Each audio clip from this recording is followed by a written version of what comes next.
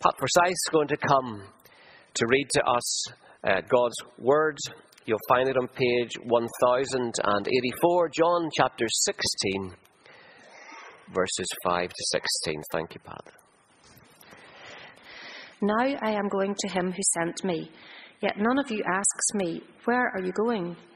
Because I have said these things, you are filled with grief. But I tell you the truth, it is for your good that I am going away. Unless I go away, the Counselor will not come to you. But if I go, I will send him to you. When he comes, he will convict the world of guilt in regard to sin and righteousness and judgment. In regard to sin, because men do not believe in me. In regard to righteousness, because I am going to the Father, where you can see me no longer.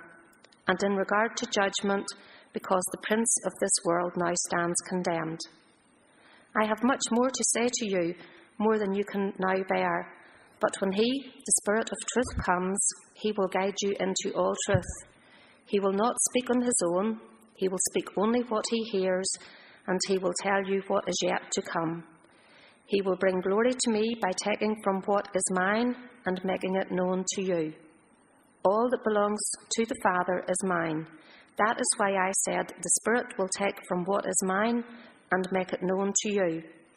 In a little while you will see me no more, and then after a little while you will see me. Amen. Let us pray. Father, may the words of my mouth and may the meditations of all our hearts be acceptable in your sight, our rock and our Redeemer. Thank you, Lord, that you have given us the revelation of yourself, which we can lift our Bibles and read what kind of God that you are. Therefore, you're not a God who remains unknown to us. We can know you. We can know the truth about you. And we can know what you mean to us in our lives. So, Lord, as we have read your word here this morning, send your Spirit to open our hearts that we might know the truth about you and rejoice in you, our Redeemer, today. Amen. When you talk about God's gift of the Holy Spirit, there are many things you could talk about. So this morning, I just want to talk about two aspects of the Holy Spirit's work in our lives. What does the Holy Spirit do in our lives? We are Trinitarians.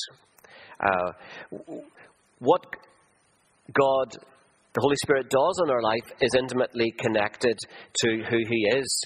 And so, if I can just quickly remind you about who he is, although I appreciate that maybe what I'm about to say could have a series of sermons in themselves, but this is important, that what we believe as Christians is, first of all, that the Holy Spirit is a person and not an essence. The Holy Spirit is not simply the aroma of God or God's presence, the Father's presence in the world. And so there's a connection there. But actually, the Bible itself says that he is a person in his own right. And, for example, when Paul talks, he says, do not grieve the Holy Spirit. You can only grieve a person. You can't grieve an essence. It's only a person can get upset or unsettled or grieved and saddened by the way that we live our lives. So the very fact that Paul says, do not grieve the Holy Spirit, implies that the Holy Spirit himself, therefore it's not an it, he's a him. Himself is a person. Therefore he is separate from God the Father and God the Son as Jesus. And therefore, secondly, that the Holy Spirit is God himself. And in that we're bringing together three sets of scriptures on who God is. There's the collection of the fact that God is one. There is one God. Hear, O Israel, the Lord your God is one. Love the Lord your God with all your heart, soul, Deuteronomy 6. Then there are other texts where there are three persons, of the Father, the Son, and the Holy Spirit. So Jesus' baptism, Jesus is baptized, the Father speaks from heaven, and the Holy Spirit descends on him like a dove. So there's a threeness there. But then there's this third category where each of these three persons or God himself. Now, the three things together to us seem contradictory. How can you have one? God is one. There's three, Father, Son, and Holy Spirit, and each of them is God. But there's not three gods because God is one. And so down through the years, to try and make it simpler for us, Christians have taken away one of those three strands. But each one has led to what we believe is heresy. So you can take away God is one, and you end up with three gods. But there's not three gods, there's one God. Or you can say that Jesus and the Holy Spirit aren't God because God is one, so only the Father is God, and so Jesus and the Holy Spirit mustn't be God. But then there are other texts where, for example, Thomas says to Jesus after his resurrection, "My Lord and my God." So our Christian understanding over the years of reflection has brought us to try and make sense of these three sets of scriptures, and so we believe that God is one. He is Father, Son, and Holy Spirit. So we call it a Trinity.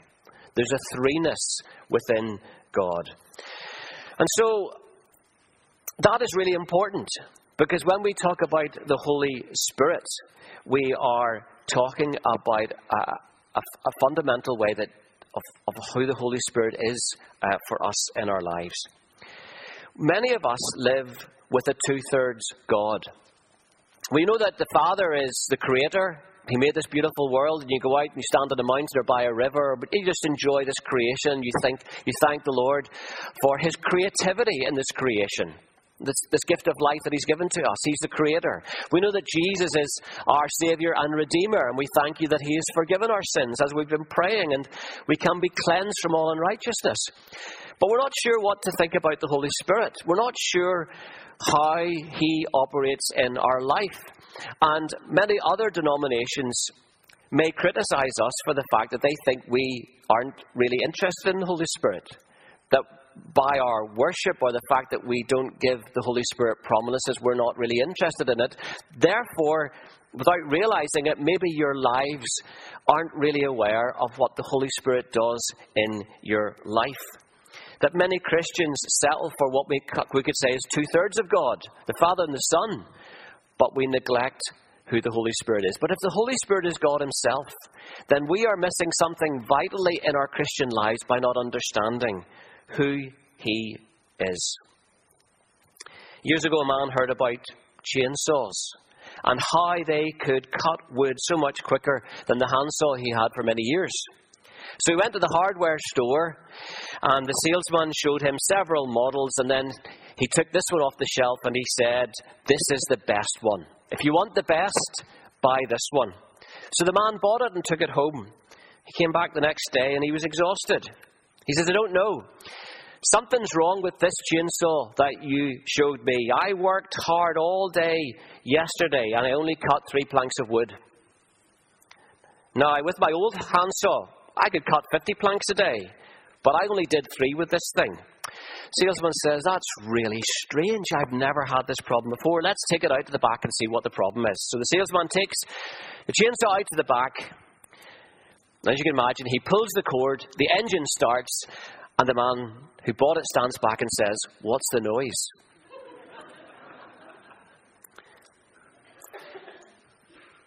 He tried to use that chainsaw the way he had always used a handsaw. No wonder he only cut 3 planks of wood the other day. Can you imagine how exhausted he was if he tried to use it the way he had always used the previous saws? And yet all the time, Christians try to live victorious Christian lives without the presence and power of the Holy Spirit. The Holy Spirit is God's gift to our lives. He is a gift to help us. And so what I want to share this morning is a little bit about how he is the Father's gift to us. And so if you were asking me to do, what does the Holy Spirit do? What is the main things he does in his life? There's lots of things he does. Certainly he's there at creation. We know in Jesus, in the Old Testament, he enables prophecy. The prophets are filled with the Spirit, and they can speak God's word into situations. Jesus, particularly in Luke's Gospel, you'll see how much Jesus is led by the Spirit, and he performs healings in the power of the Spirit. And then you come to the New Testament, the Corinthians, you'll see there's gifts of the Spirit, ranging from administration to healings to words of insight. But what is the main thing the Holy Spirit does in our lives? And if I had to say two, I would bring it down to these two things. What is the Holy Spirit? The main thing He is to us is in terms of mentoring and in terms of flood lighting. So what do I mean by mentoring? A mentor is defined as a wise and trusted counselor or teacher. Richard Branson wants to start up his airplane business, Virgin Atlantic. He asks Freddie Laker for guidance. Bill Gates wants to start up Microsoft, so he asked Warren Buffett for help and guidance. Mark Zuckerberg of Facebook credits Steve Jobs of Apple for being an inspiring mentor in his life. A mentor is a wise and trusted counselor, someone to guide you or teacher. Through the Bible, you see people mentoring others. Eli mentors Samuel. Samuel mentors King Saul and King David. Elisha mentors King Jehoash. Jesus mentors his disciples. But in John 16, the role that Jesus has sent the Holy Spirit to do in our lives has this idea of mentoring us. Now, Jesus uses a word in Greek which is paraclete. And so we just read a small part, but in chapter 14, verse 16, I will ask the Father, and He will give you another paraclete to be with you forever, the Spirit of truth. And verse 26, but the Paraclete, the Holy Spirit, whom the Father will send in my name, will teach you all things and will remind you of everything I have said to you. 15:26, when the Paraclete comes, whom I will send to you from the Father, the Spirit of truth who goes out from the Father, He will testify about me. And then in chapter 16, verse 6, unless I go away, the Paraclete will not come to you. Now, what is the Paraclete? The Paraclete in Greek was someone who was called alongside. Someone who was called alongside. And so if you were in a court of law, the Paraclete who comes alongside you would speak in your defense and provide counsel. And so in that sense, they are an advocate. So does Jesus mean here that the Holy Spirit will be an advocate? He will speak in our defense and He will counsel us. So there's the law court setting of the Paraclete, but there's another setting, and that's when someone comes alongside you to guide and encourage you as a Paraclete. So they come alongside you in this sense to encourage you. In that sense, they are a counselor. And so translators have to decide, which way do we interpret this word? What did Jesus mean by giving the Holy Spirit this term Paraclete? Is He our advocate who speaks in our defense? Or is He more like a counselor who comes? So the NIV that we read, as well as RSV and a few other translations, opts for this understanding that the Holy Spirit's role as the one who comes alongside us is in terms of counselor. So I will ask the Father, and He will give you another counselor to be with you forever, the Spirit of truth. So there's those same passages again for the NIV with the word counselor in. But the word is someone who comes alongside you. Those of you who enjoy the King James Version had the word comforter. But the word comforter has lost its meaning from what it meant in the 17th century. The word comforter then meant someone who strengthens. That's why the word fort is in it. Something that's strong, that strengthens, comforter. But now it has more of a therapeutic meaning. So you can misunderstand what Jesus was saying there from how some languages, the language has changed. But here Jesus means someone, the Holy Spirit is given a unique name, the Paraclete, someone who comes alongside you to counsel you.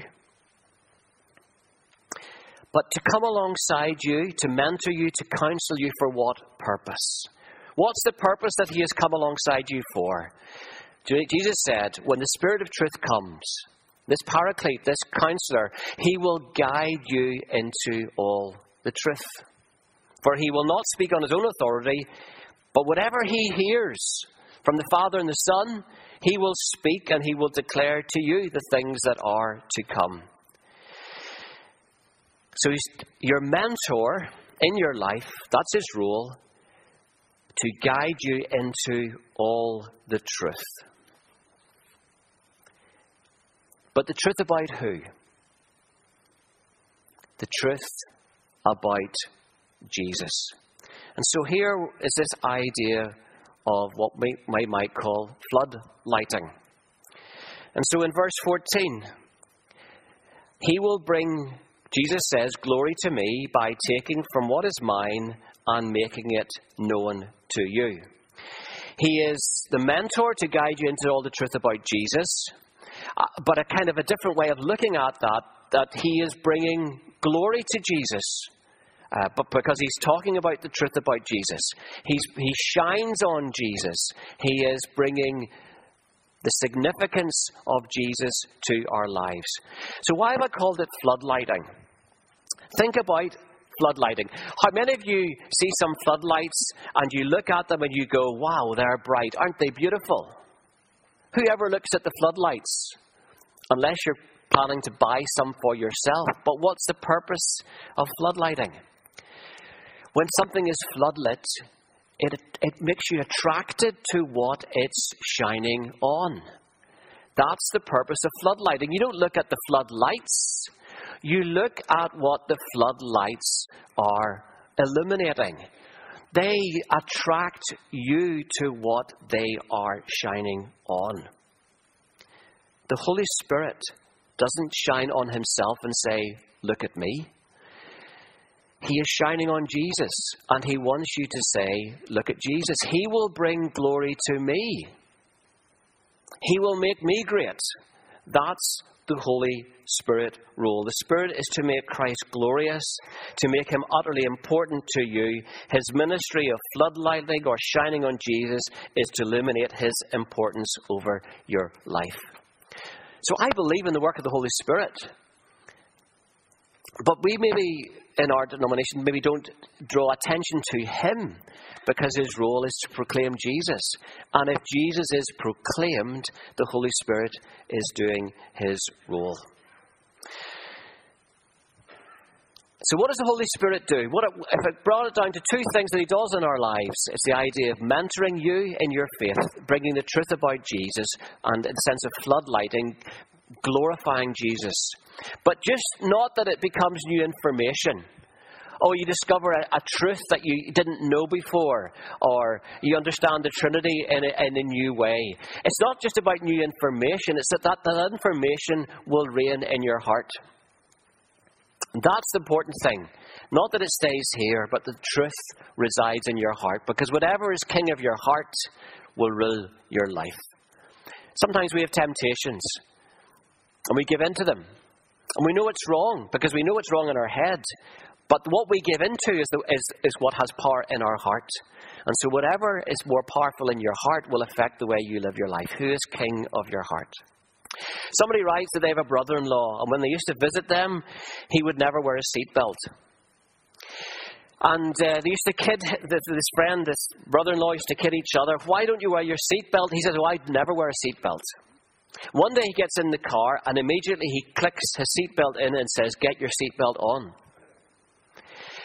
And his brother-in-law said, to what do we owe this great transformation of character?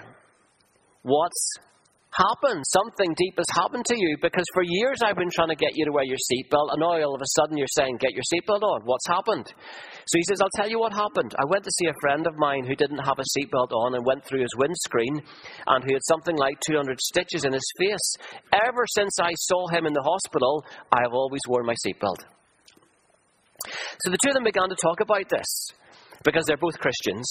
And they said, did you get new information to make you start wearing your seatbelt? Is that what made the change?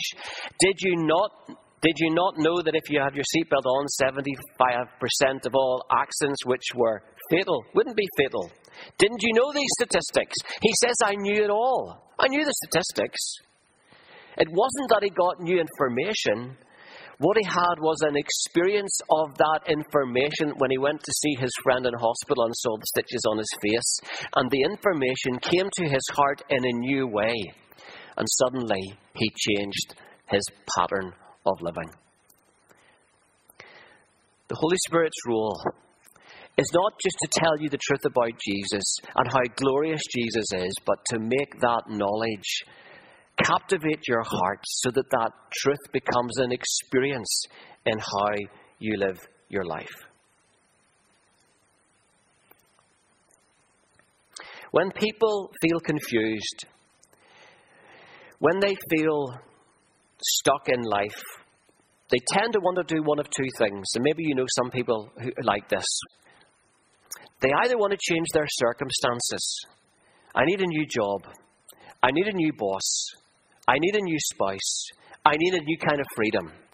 When they're confused or when they're stuck in life and they feel life's a rut, they might want to change their circumstances because they think by changing their circumstances, they'll get a new lease of life. Or they think the answer is new information to their stuckness of life. I need a different guide to my life. So they go and sign up for a new night class, or they buy the latest guru book that's been promoted on morning television as the answer to really living your life. Give me the steps I need to make me feel better about myself. So when people are confused or they feel their life's in a rut, they've got two choices. That there seems to be to change their circumstances or to get new information that will change their life.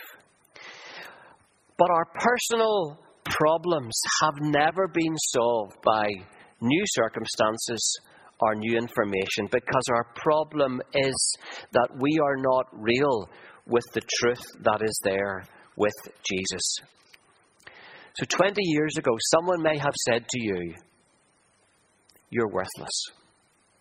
And you can't forget what those words meant to you. And you've lived your life since then as if you're worthless. Even though there's all sort of evidence from friends and other people that tell you that's not true.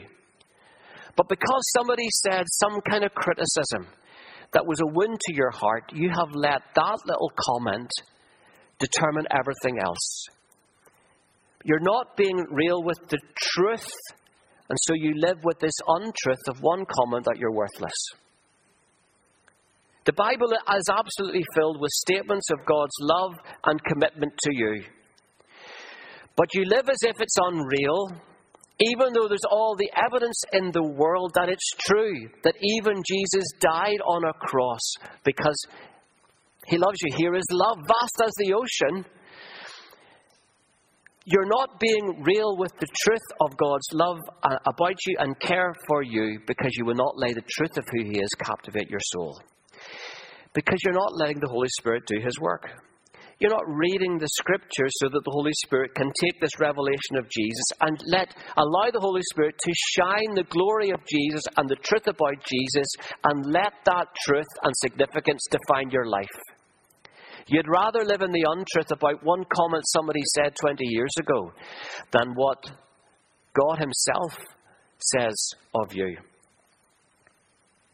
If you don't read it, you don't allow the Holy Spirit to take this book and tell you who you are and how great God is. If you don't make Sunday worship a commitment for you and your family, how will you know? You will let yourself be defined by the other 6 days of the week of what the media and the magazines and the TV and the films all say about what life's about, rather than the truth about what God says life is about. The commitment of Sunday worship, the Bible reading, even life groups. That's the whole motivation for life groups. That there's another opportunity in small community settings where you can allow the truth of who God is revealed in Scripture live in your heart and your life. And give opportunities for the Holy Spirit to do his job as the Father's gift of himself to our world. to mentor you into the truth about Jesus, of floodlighting the glory of Jesus, and not just give you new information, but to make Jesus be experienced as supreme in your heart. Some people want a tame Jesus.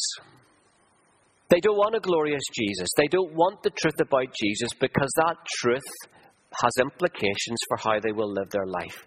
They'd rather have a two-thirds God than a Trinitarian God with the role of the Spirit at work in their lives. But you know what the result is?